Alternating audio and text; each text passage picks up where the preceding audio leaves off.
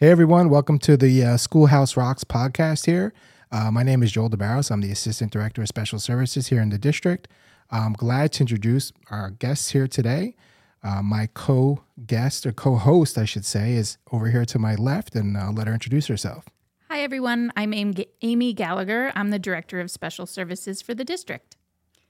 Hi everyone, I'm Jen Babus. I'm an elementary occupational therapist in the district.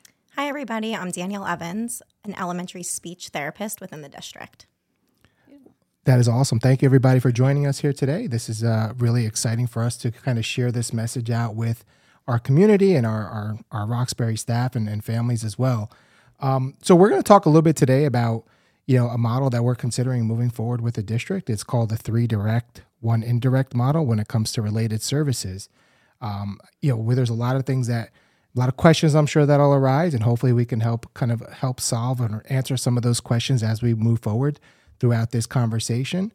I'm going to start off by, having Ms. Gallagher kind of share, what kind of prompted some of this? What prompted us looking to moving towards this model and why we're exploring this moving forward?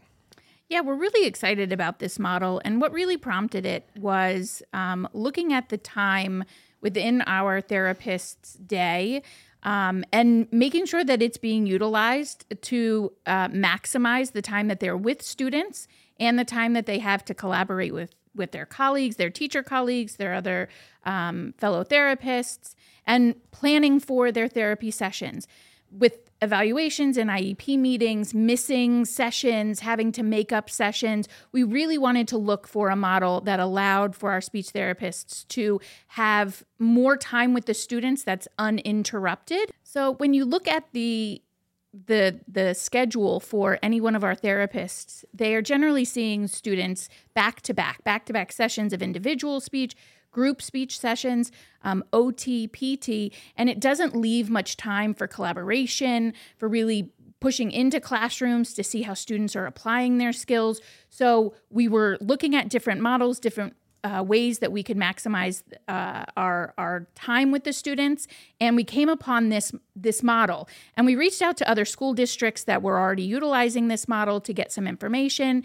And what we found is, we think that this is a really good fit for the district and our goals moving forward of, making sure that our students are really applying those skills in the classroom. That's awesome. Thank you, Ms. Gallagher. I'm going to head over to Ms. Babus, and I'm going to ask her, what in your research or in communicating with other colleagues, what are some pros to this model? How does this benefit the students? How does it benefit, their growth and development? Well, I think that it benefits because they're still being provided those 3 weeks of those direct pull-out services, coming for their OT, PT, or speech sessions, getting some of that individualized instruction. And then it allows flexibility for the therapist to then push into classrooms in that indirect week to see if they're carrying over the skills, educate paraprofessionals, teachers, parents included, on the skills that we're working on in our therapy sessions to just help increase their outcomes and success in the school environment. If you think about it, we're with them for those 60 or 90 minutes per week, which is a very short time compared to the amount of time that they're at home or in their classrooms. And the more opportunity we have for collaborating and communicating with other professionals in the building will promote their success and carryover. So it sounds like a lot more quality, as opposed to quantity of services, right? So, in looking at that too, Miss Evans, from your perspective, why is it important to see that carryover of skills, like those students in different settings? What's the benefit? So I'm going to use a prime speech example. When I pull the kids out of their classrooms, I always talk to them in the hallway, even though it's against the rules. And I do that because it is a different environment. So when a child is sitting at my table and say we're working on articulation of the S sound and they know that I'm making eye contact with them, they will specifically close their mouth and pull their tongue behind their teeth because they don't want to get an S word incorrect and produce it wrong. But when we speak in the hallway, they're going a million miles an hour telling me about their weekend or telling their friends, which is also another level of the hierarchy, generalizing sounds to friends and adults. And their sounds are typically incorrect because they're not sitting in the room with me knowing that I'm listening for their sounds. Whereas when we push into the classroom using the 3-to-1 model, I will be able to be remind them to be mindful of not only when they're speaking with their friends and their teachers, but during oral reading tasks or going up and speaking in front of their class, on reminders of where to place their tongue or their lips, friendly reminders of articulation within their general education classrooms, or if they're in their special education classrooms, and promoting generalization of skills across the school building. Yeah, so essentially, what I'm hearing is there's a lot of more opportunity to not just see the students utilize those skills that they're learning in the therapy room, or whether individual or small group, but use them more so throughout the day. In addition to that, we're also hearing that there's more opportunity to educate the other people that are working with your students throughout the course of the day, which in turn they're going to get those skills provided to them more so throughout the course of the week, throughout the course of a month, throughout the course of a year. So essentially for me, hearing you guys share this, it sounds very exciting. Like, what excites you about this? Like, what are some of the things that kind of you're like, okay, this is going to be really cool. I can do this, or I can see these things happening. I am very excited for it because I really see the importance of working with the teachers directly and working with the paraprofessionals and the people that are spending majority of the time with our students, and having that time to be able to push into the classrooms and being able to show them, this is how I want them holding their pencil, or how I want them holding their scissors, or modifications that can be made to handwriting paper and handwriting curriculum within the classroom to support students who may be struggling with those skills. So you're saying that it's not going to just benefit the students that are on your caseload. In turn, it might help benefit other students that are maybe don't qualify for the service, but maybe they are, they do need some reinforcement of those skills. Now as you push in, as you're seeing them, you're providing your expertise, you're having those conversations with those teachers to essentially provide them with some of that skill that maybe they wouldn't get if they don't qualify for receiving the service as per an IEP. Yes, absolutely. I think there is a gap in students who maybe don't qualify for services, or who may be having some struggles in the classroom, especially with handwriting and some of those fine motor skills and things like that in our younger elementary grades, where this would be really beneficial for them to have an OT come in and be able to support all of the students and work with the teacher on flexible seating, or different pencils that they could use to help support them. I know for speech, there's also a lot of ways that the speech therapist can also support in the classroom for learning letter sounds and letter identification, all of these things that the kids are doing throughout their day that we can now help provide strategies and support for, even for students not on our caseload, to hopefully prevent more students maybe needing these services who don't really need them but would benefit from some sort of strategy or support in the classroom. So we have experts that have this skill set, they have this specialty, and kind of looking at a way to branch it out and kind of service more people with it, to kind of share that knowledge with others, so that in turn the students are getting more benefit out of this from the district perspective. Yes. How about from a speech perspective? What is your take on this? So piggybacking off with what Ms. Babus said, I absolutely think speech could help with our earlier elementary grades, with reading and writing, and how that correlates to sound production. So I have a lot of kindergarten speech friends who produce sounds incorrectly that may not need a speech-only IEP. They just need a little bit of extra support of how to make the sound. And through using different techniques, through foundations or whatever reading and writing curriculum that they're utilizing, speech can push in to help not only the students in the class produce the sound the correct way, but the teacher educate the teacher as well. So there's different techniques that we can use that incorporate kinesthetic and gross motor movements of how the sounds are produced in the oral cavity that a lot of kindergarten teachers don't know about because it's a speech thing, whereas we can educate our kindergarten teachers and our younger grade teachers on these different movements because they really help the students that do come to speech. In turn, we have some special education students who are nonverbal, who paraprofessionals may need some support and training on how to utilize the students' AAC devices across the building, how they can be incorporated in lunch, how to functionally use them in art class to request for, say, scissors or glue without waiting and expecting the item to come to them.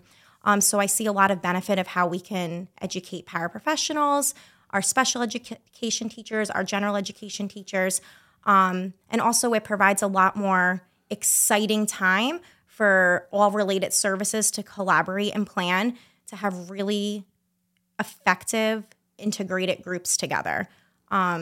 So that's really how I feel it could benefit, and something I'm super excited to do to plan. I could hear it in your voice. That's pretty cool. One of the things you brought up a good point in regards to educating the paraprofessionals that might work with the students, or even the classroom teachers when they go to specials. If students they have specific devices, or they have a specific plan when it comes to OT, PT, or speech that's relevant to them, using them in those settings too. Like naturally my mind goes to when we're thinking about the classroom setting, we're thinking about like that typical, general education classroom setting, but it's important in art. And, we're talking about fine motor. Well, in art, you need that fine motor, those skills. And if you're using a communication device or a method to communicate as well, that's important across all the areas. And I think of physical therapy, PE, we're talking about physical education. Well, what a great way to see how the kids are progressing, or to see what they're doing by pushing in during that indirect week as well. That's exciting. It gets me excited too. And one thing I wanted to bring up too, I don't want to lose sight of the importance of what OT brings to the table, because it's not just fine motor development too. We're talking a lot about, what you guys do with self-regulation. Is there anything that you would be able to bring to the table when you're pushing in or during that indirect week that would help support that with a majority of students as well? Absolutely. We have a lot of programs that could be directed towards any student to help with self-regulation. One example is the zones of regulation. The indirect week would provide us that time to be able to go into the classrooms and implement that program, do a lesson with all of the students on the zones of regulation, also for the teacher and any paraprofessionals working in that classroom. That would be able to carry over after we've implemented the program and all of the sensory strategies that could be used to help children self-regulate. That's very important. I think we're seeing that more and more, that many students need that help with self-regulation, whether they have an IEP or not, and it's just a good resource to kind of incorporate with social emotional learning and working with the guidance counselors. Also, another thing that we can collaborate during that indirect week as well. Is there anything that really concerns you about this, or what do you foresee maybe a parent, coming back and saying like, oh, this is going to take away services from my kid, or this isn't going to be as valuable? Like, how would you respond to that? Like, what would be your input with that? So if a parent had come to me to say that, I would say I understand your concerns and I understand where you're coming from. However, this could offer a lot more time for parent communication, for all related service to find time in our schedule now to update you and see what's happening at home versus what's happening at school, to see if there's a gap. It provides time for us to collaborate with the teacher and maybe try to close that gap between the classroom and the therapy room. In addition to that, it helps us plan with the teacher on how to incorporate different strategies and techniques into the classroom. It also can provide us time to work with your child in the classroom, because that's the real goal, right? Not for your child to use these strategies and techniques only in the speech or OT or PT room, but to apply them across all environments and with all different people, both students and adults.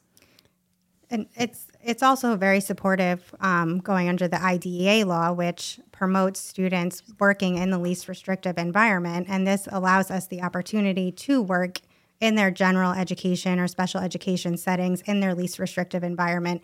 Pulling them out for therapy sessions is the most restrictive model. So this allows us to do both, where we are able to provide that direct, most restrictive therapy model, but then also be able to go into the least restrictive environment for those students, pushing into the classrooms and collaborating with teachers and with the students and seeing them in their natural educational setting is only going to promote more carryover of skills and improve success in their school environment. Yeah, and I'm sorry, go ahead, Ms. Gallagher. No, the thing that really excites me, we've obviously got two phenomenal elementary therapists here. Coming from a secondary standpoint, playing off of what both Ms. Evans and Ms. Babus said, there's a lot of opportunity with that indirect week for our therapists to go out into the community. One of the big goals that we have been successful with over the past few years is the increase in community-based instruction. So allowing our students time outside of the school building to kind of take it to that next level of application, right? Taking it from the therapy room to the classroom, now into the community.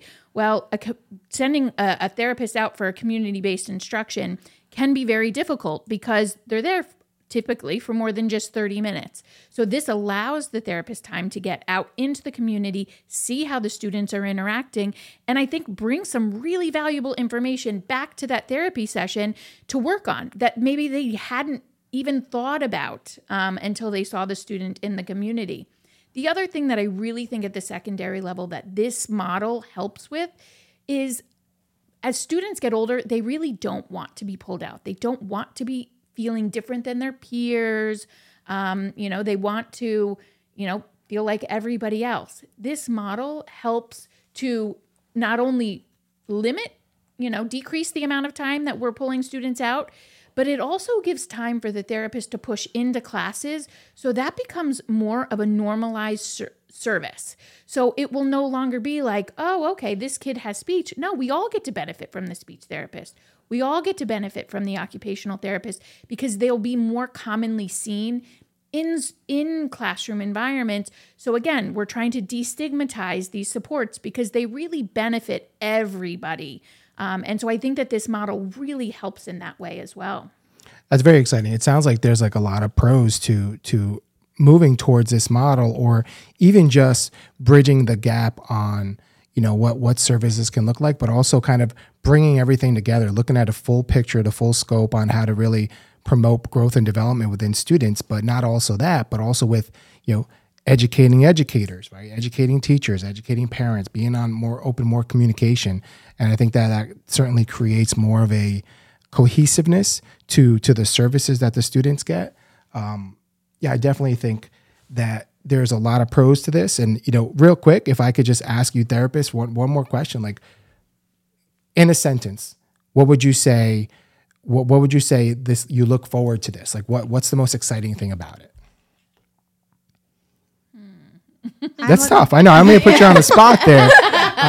But I kind of want, like, you shared a lot of fantastic information, and I think it's very beneficial, and I think everyone's going to really benefit from that. But for you, I mean, you have kids, you guys, you're in this, you're seeing this, like what sticks out to you the most as being the most beneficial? I truly think it's having more time in the classrooms, because I know even this year I have seen students do things in therapy, and then I happen to be in the classroom getting another student for therapy, and I see them doing the opposite skill. But I'm taking another student for therapy, so I don't have time to maybe correct or educate at that moment. But this would provide me that time to be in the classroom and see what the students are doing, and it's only going to enhance their skill development and make sure that they're generalizing and carrying it over and being independent in their classrooms, which is the ultimate goal. Maximizing teachable moments. I love it. How about you, Ms. Evans? I think I'm most excited to be able to have time to plan very effective sessions with my colleagues, so with the OTs and PTs and even the teachers. So if we're able to have that time to plan and create new activities, I know Miss Babus and I, we do integrated groups together a lot, and we need new worksheets for the activities we do every week and new materials.